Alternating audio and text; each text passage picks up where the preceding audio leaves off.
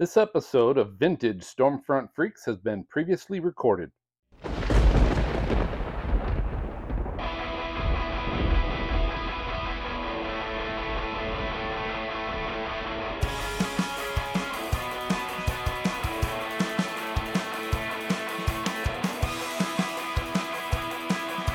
Jay Allen. Jay is a production director with CBS Radio and a transistor radio expert. So first and foremost, Jay, welcome to the show. Welcome. Well, thank you very much. You'll get no resistance from us, Jay. Electronics joke. I get it. So the point of having Jay on is this show is as we're nearing the holiday shopping season. This particular show, we're actually going to be talking about a number of different weather products, but specifically, obviously, weather radios are a big part of that. And so we wanted to have Jay on because he's got a big, long-standing history with transistor radios and such. But I guess first and foremost, Jay, give our listeners an idea of your background and how you became a transistor radio buff.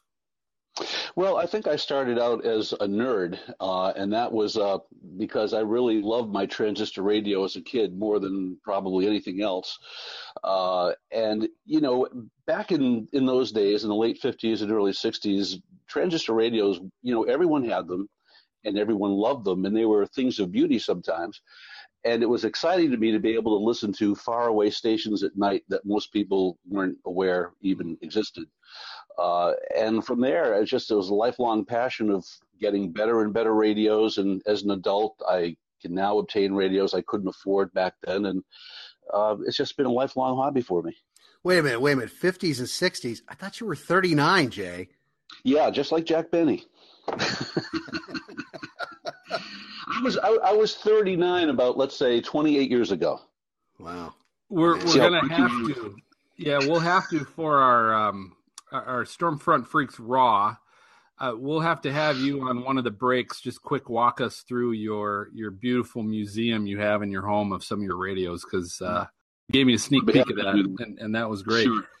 So I guess let us know maybe you know a little bit of the history or evolution of weather radios, where, you know, how the weather band, where did that start, and when did radio start to include that?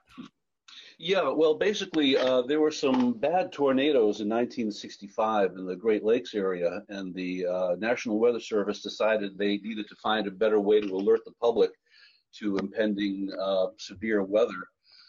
And they started a temporary service in the 60s, but around 1970, they developed something close to the current system, the NOAA weather band. And they started first with one frequency, 162.550 megahertz, but today there are 7 frequencies, all in that general area. And, you know, as early as the 70s, Radio Shack sold Weather Cube radios, which you could sit on your desk for $19.95. And they've been very affordable to this day. You know, if you do a Google search right now for NOAA weather radio or weather radio, you can find workable radios beginning under $20. You know, and it's an interesting thing. Now, I live in an inland area, and I'm, you know, in Connecticut. We don't have a lot of severe weather, although we can have blizzards and you know, severe storms. But in the summertime, I find weather radio is interesting just to know what the weather's going to be in more detail than I can get from, you know, normal radio and TV stations. So I find it enjoyable, especially in the summer, to listen to the NOAA station for 15 minutes. Then I really know what's going on in my area. 15 minutes, that's impressive. Well, they're loop. They're you know, they're computer-generated voices. Some are male, some are female. They have trouble pronouncing the local streets and towns sometimes. But basically, the information repeats, and depending on, some stations repeat a loop as short as 5 minutes, some that cover wider areas. For instance, where I live, one of the stations I can receive covers Long Island Sound. Those loops can be 10, 12, or 15 minutes before you have heard all the information and it begins to repeat. That's where, like, the horoscope ends up in there, too, right? The wave height is 6 feet. Long Island Sound don't really affect me that much here in Hartford. Waves are 6 feet, and if you're a Sagittarius. You know, and the other thing that's interesting about weather radio, there are a couple thousand of these stations around the country, and they generally have about a 40-mile radius, depending on your local terrain. But in my area, because I happen to be kind of at a high elevation, I'm near the top of a hill, I can receive 4 different NOAA weather stations, and they cover different areas. But interestingly, the one that covers my area is not the one that's closest to me, and it's a little bit difficult to receive. So that's kind of unusual. Did Jay just say he's high on a hill? Is that what he said? I thought I heard that. Hey, now. So what are some of the features, Jay? Because obviously, when they first were produced, it was really just a radio that could receive the signal. What have you seen now over the years? Because I know you continue to keep up on radios. What have you noticed as far as features, and what do we see now? Well, one thing I will say is that back in those days, other than the dedicated weather radios, such as that Radio Shack Weather Cube that I mentioned, there were a lot of multi-band radios that were, AM and shortwave, such as the Zenith transoceanic radios, which are very popular. And the later transistorized models of those covered the high frequency bands that encompass the NOAA weather frequencies and several other frequencies. But those radios were not very sensitive. The transoceanics that I have can barely receive the signals that come in like locals on modern radios. And that's because in those days, very high frequency reception like this was a little bit more difficult to obtain in a portable unit than it is today. The sophistication of electronics has improved. So now a $20 weather radio can receive better than my, let's say, 1968 Zenith transoceanic. And so, there were those multi-band radios. Sometime in the 80s or 90s, they began to get better reception. And today, it's interesting. I have probably 8 or 9 radios which happen to cover the weather band. I don't have any dedicated weather radios, but I have shortwave radios that include weather band, or AM radios that include weather band. And most of them receive pretty much identically. There's not a big difference in weather band reception. And the main feature that they have now is the alert function, which is really good if you're, on the water or in a, storm-prone area. If tornadoes are forecast and you want to have an early alert, these radios can be put into alert mode. And in that mode, the radio is not playing; it's silent, but it's actually listening for an emergency alert tone. And if one is sent, then the radio wakes up and alerts you. You can either have a siren or just have the audio. And that can be a real lifesaver, if you're in a really storm-prone area. The one thing that I would say is that there are a lot of battery-operated weather radios, but if you want to use the alert function, it's better to have one that plugs into external power, because in the alert mode, the radio is actually on and receiving 24/7, and it wouldn't take more than a day or two for your batteries to be depleted. So if you're going to want radio that has the alert function and you're going to use it with any regularity, get a radio that uses external power in addition to batteries as a backup. I also like the alert function because if you want to sleep and only be awakened if it's in your area, that's nice. Yeah, true. Yeah, very true. I had the old Radio Shack one from like 1980, and it went off for like every single thing, All 20 counties in the area. 400 miles away. So, Jay, how reliable are the radios? Is there ever a time where the interference might cause them to go out or something like that, or the signal might not get through? What are kind of those instances? Does that happen? Well, I think you kind of have to get a feel for what the normal reception is like in your area.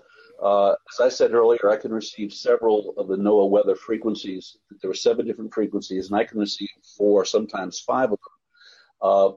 The one that I listen to most often is not a very strong signal, so some days it's a little bit clearer than others, but it's always there. And because it's a very high frequency, in 162 megahertz range FM signal, it's not bothered by atmospheric conditions as much as AM or shortwave would be. So they're generally fairly reliable. But if you have a very marginal signal, I guess I wouldn't feel as safe as if I had a stronger station near me. One thing I can also say is because the frequency is so high, again, they're from 162.4 megahertz up to 162.5 megahertz, whereas shortwave, for instance, ends at 30 megahertz. Sometimes you get better reception by shortening the whip antenna on the radio. If it's an FM radio or shortwave radio, you can have an antenna that extends to 3, 4, or 5 feet. But I found that sometimes something closer to 12 or 18 inches will actually improve the reception of the NOAA frequency, so you can experiment with that. Okay. What I guess when people are looking for a weather radio, let's say they're deciding, I need to get one, or I should get one for a family member or friend. I guess what are the different ones to look for? Well, there are many major features brands and such. Yeah. There are very familiar brands such as Kaito, Kaito, USA. First Alert is one. Sanjin makes many. Midland is a variable company. They have some fairly cheap things, but they have some good ones too. And some of the catalog places like LL Bean will have some emergency radios, which usually have weather band. But generally, I guess I just avoid the very cheapest radios because the main differences in them is going to be the build quality, and you can just tell when you pick something up if it's really flimsy plastic or if it feels a little more solid. So I probably wouldn't buy that $17.99 ambient weather radio that I found on Amazon. But if you spend $20, $30, or $40 for an emergency radio or a desktop radio, it should be fine. Just learn it, use it, get the feel for it before you're in an emergency situation, and you'll have some confidence.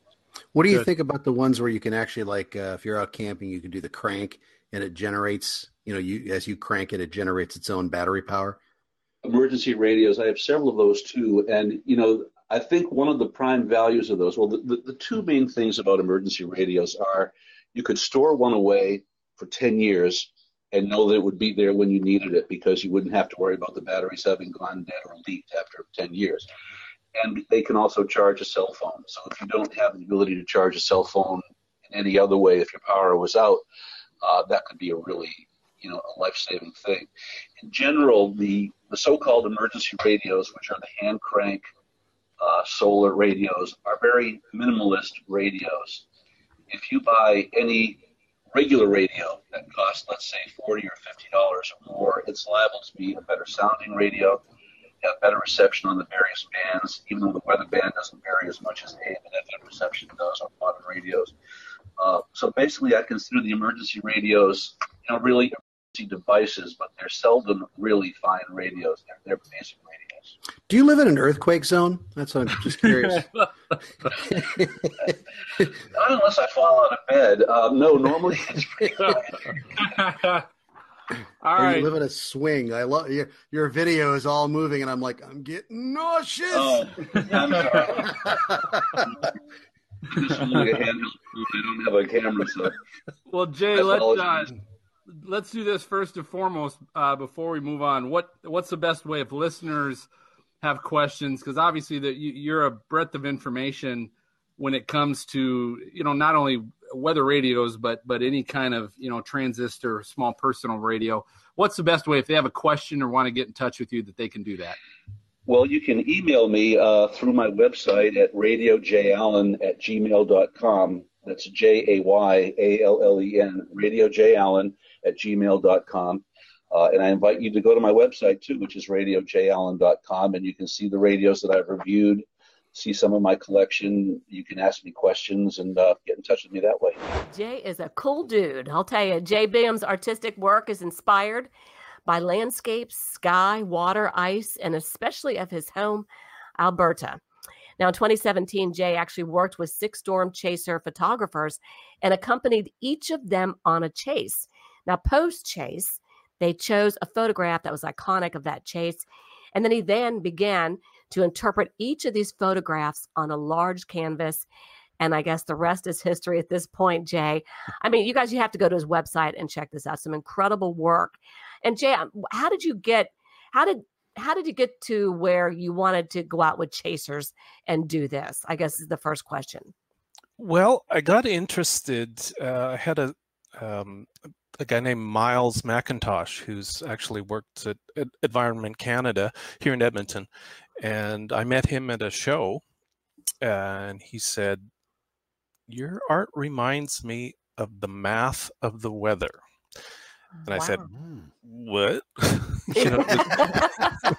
So drinking? It was a super slow show, so we spent about an hour talking about it. And Miles' actually specialty is upper atmosphere moisture, and he said, you really should think about developing this. So in I guess October of 2016, ChaserCon Canada was in Edmonton here where I am. And so I decided just on a whim I should go and just check it out. I'd followed a few storm chasers from Alberta, and I knew they were going to be at the ChaserCon. So I went, and it was pretty amazing. Reed Timmer was the keynote speaker. Wow, that's awesome. Yeah, he was great. I mean, anyone who's ever seen Reed do a keynote, it's pretty exciting stuff.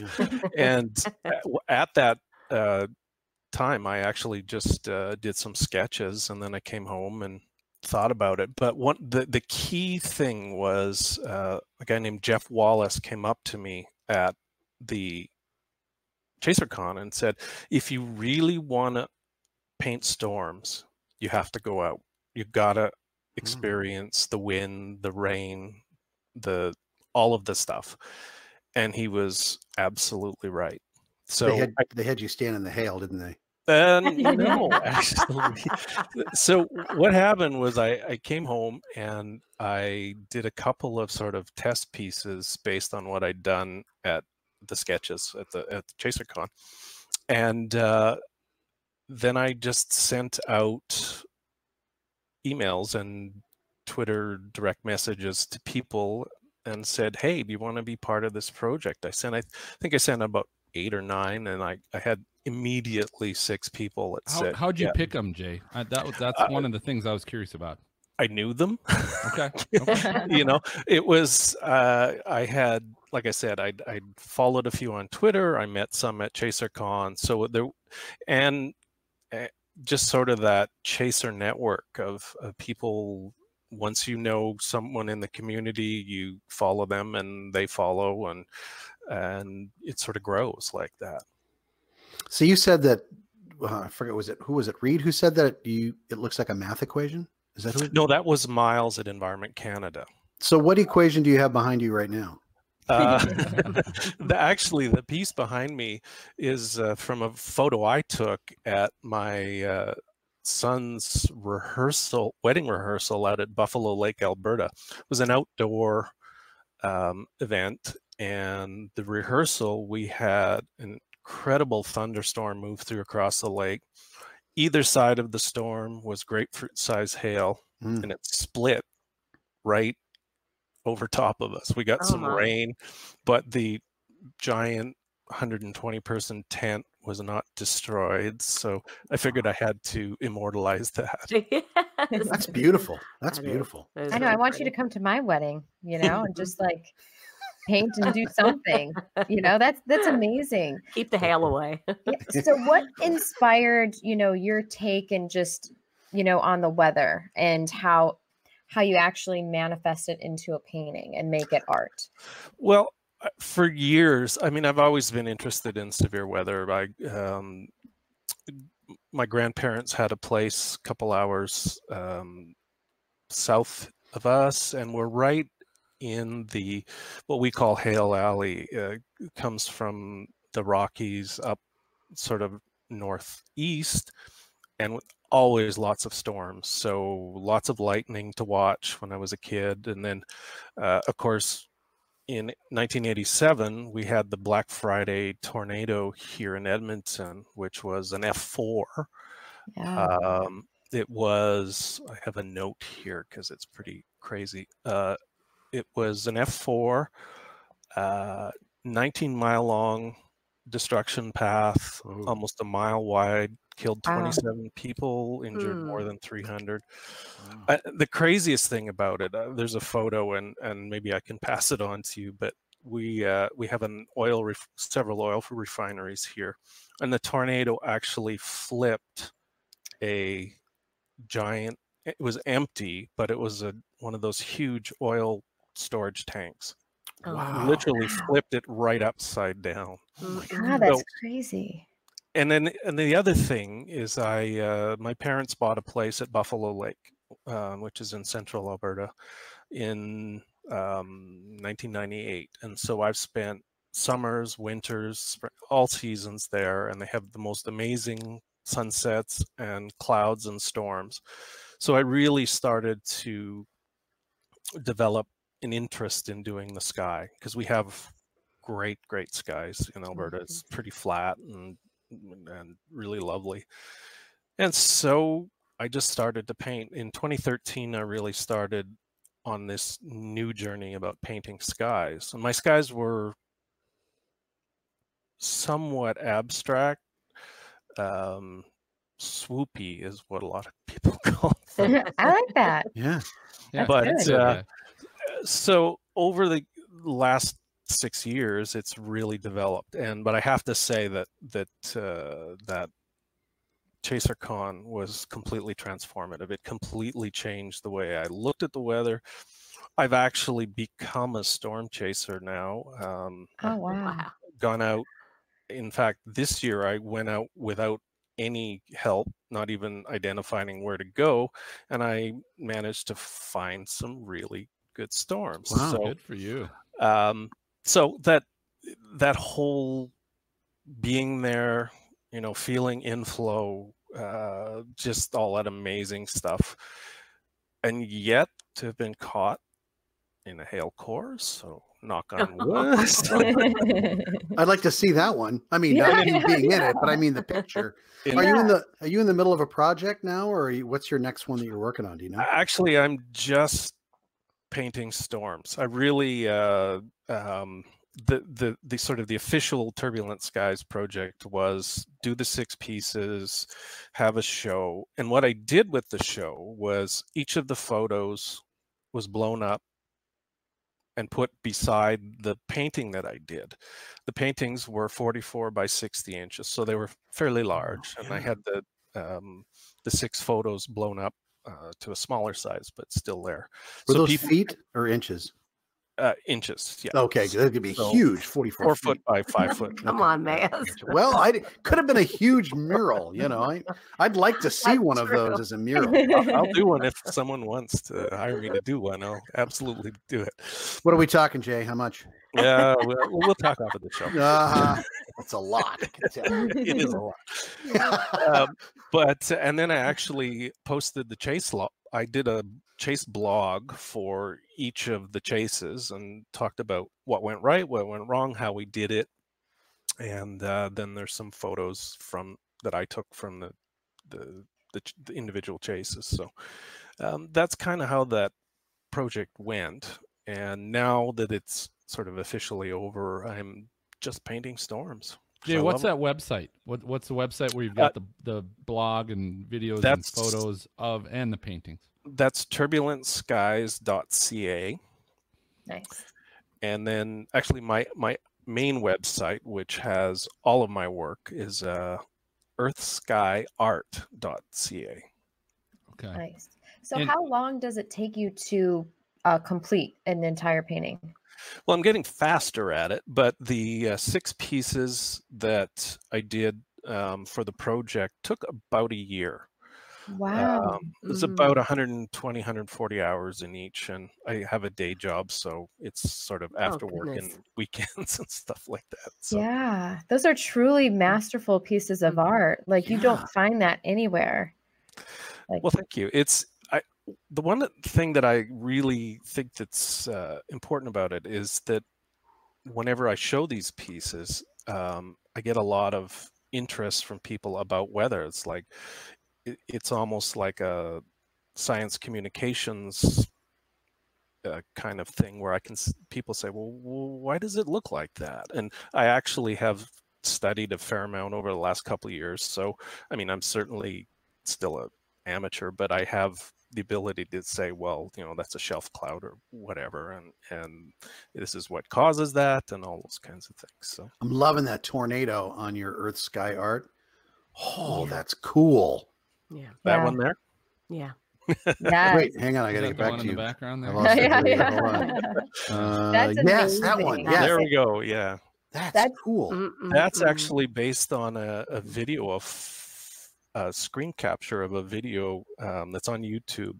You can find it. It's called Outlook 2014 Outlook Tornado 2014 or something like that. Mm-hmm. And the thing I like about it is the little tendrils that Yeah. show up Uh-huh. at the top, Yeah. sort of above the funnel, and it those kinds of things really appeal to me. I think you captured the beauty and the evilness of it. That's what I see. Yeah. I feel like there's both. And I think that's just incredible because I think storm chasers go out there and they see both. And I feel like you've really captured that in your painting. One of the things I really try to do is to convey the motion of a storm, which is hard to do in a single image. And I also like to play with the color because depending on the storm, can be a little bit flat. If there's lots of rain or something, it's quite gray. So I like to push all of the colors and give it just a tweak to say this is kind of what it was like to be there. I love that. Jay, what's the future? So you said the project's over. You said you're still continuing to do storm art. What's the future? You're going to keep doing that, or where are you Until I going? don't like storms anymore, which Okay. Well, if you're Will never chasing now, happen. hopefully that'll stick around for a while. Yes. yeah, actually, there's a few things. I was talking with one of my storm chaser friends, and we might do a interesting little collaborative project over the summer. Cool.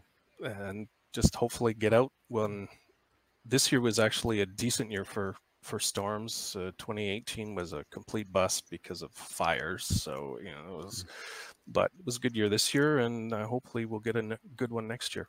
And do you mainly chase in Canada, or do you come down to the US and the plains?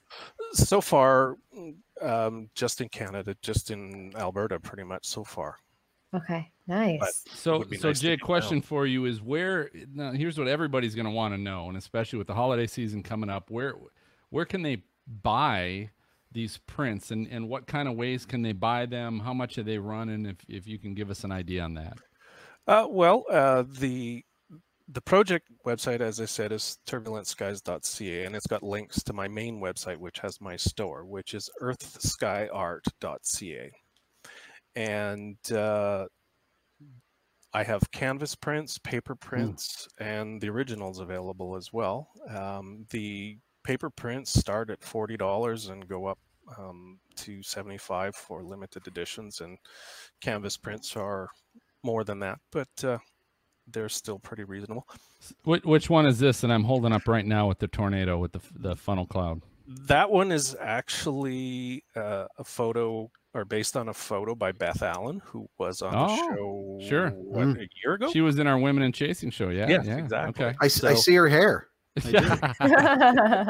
That was actually in float. I was in a tornado, but so this one, just so you know, Jay, this one is now going to be on every episode of Stormfront Freaks podcast because it's going to go behind me. Sweet. On the show. But then Awesome. this is the one that I think is. Hold on. Wait. Yeah, that's right. Is this the one that's behind you? No, this is a different one. No, That's a different wow. one. Yeah, that's actually based on a photo by another one of my project photographers, Chris Ratzlaff from Calgary. He's an amazing photographer, chaser, and time-lapse guy. Which I can tell this baby's a wall cloud because of how deep and low it is. Yeah, it's just a supercell, and he's actually, like many of the things that I've done with Chris's photography, that's actually based on a time lapse that he did, and it was nice, absolutely stunning. So that's the one that I just showed. That's the one that we're actually going to give away to somebody during our 4 weeks of Christmas. That's a print that someone's going to win that baby. That's why you got to follow us. But I'm telling you guys right now, you've got to go check out Jay's websites and see all the different, because again, you're not going to really get this even on a video podcast, let alone an audio podcast, be able to really understand what he's doing. So we'll put together some great show notes, but go to those websites. And Jay, how can people follow you on social media? What are your links there? I'm on Jay is Painting on pretty much everything, and the Turbulent Skies. My Jay is Painting account might be a little sweary sometimes because it's I do a little bit of politics. I like it, man. Go ahead. All right. Earmuffs for social media. Nothing wrong with that. Yeah, but the Turbulent Skies account is turbulent_skies on Twitter, and it's just plain old Turbulent Skies on Instagram. And it's Canadian politics, right? Yeah. It's not nearly as exciting as what we. And honestly, Alberta politics is about as messed up as U.S. politics right now. So. Wow. Misery sometimes loves company.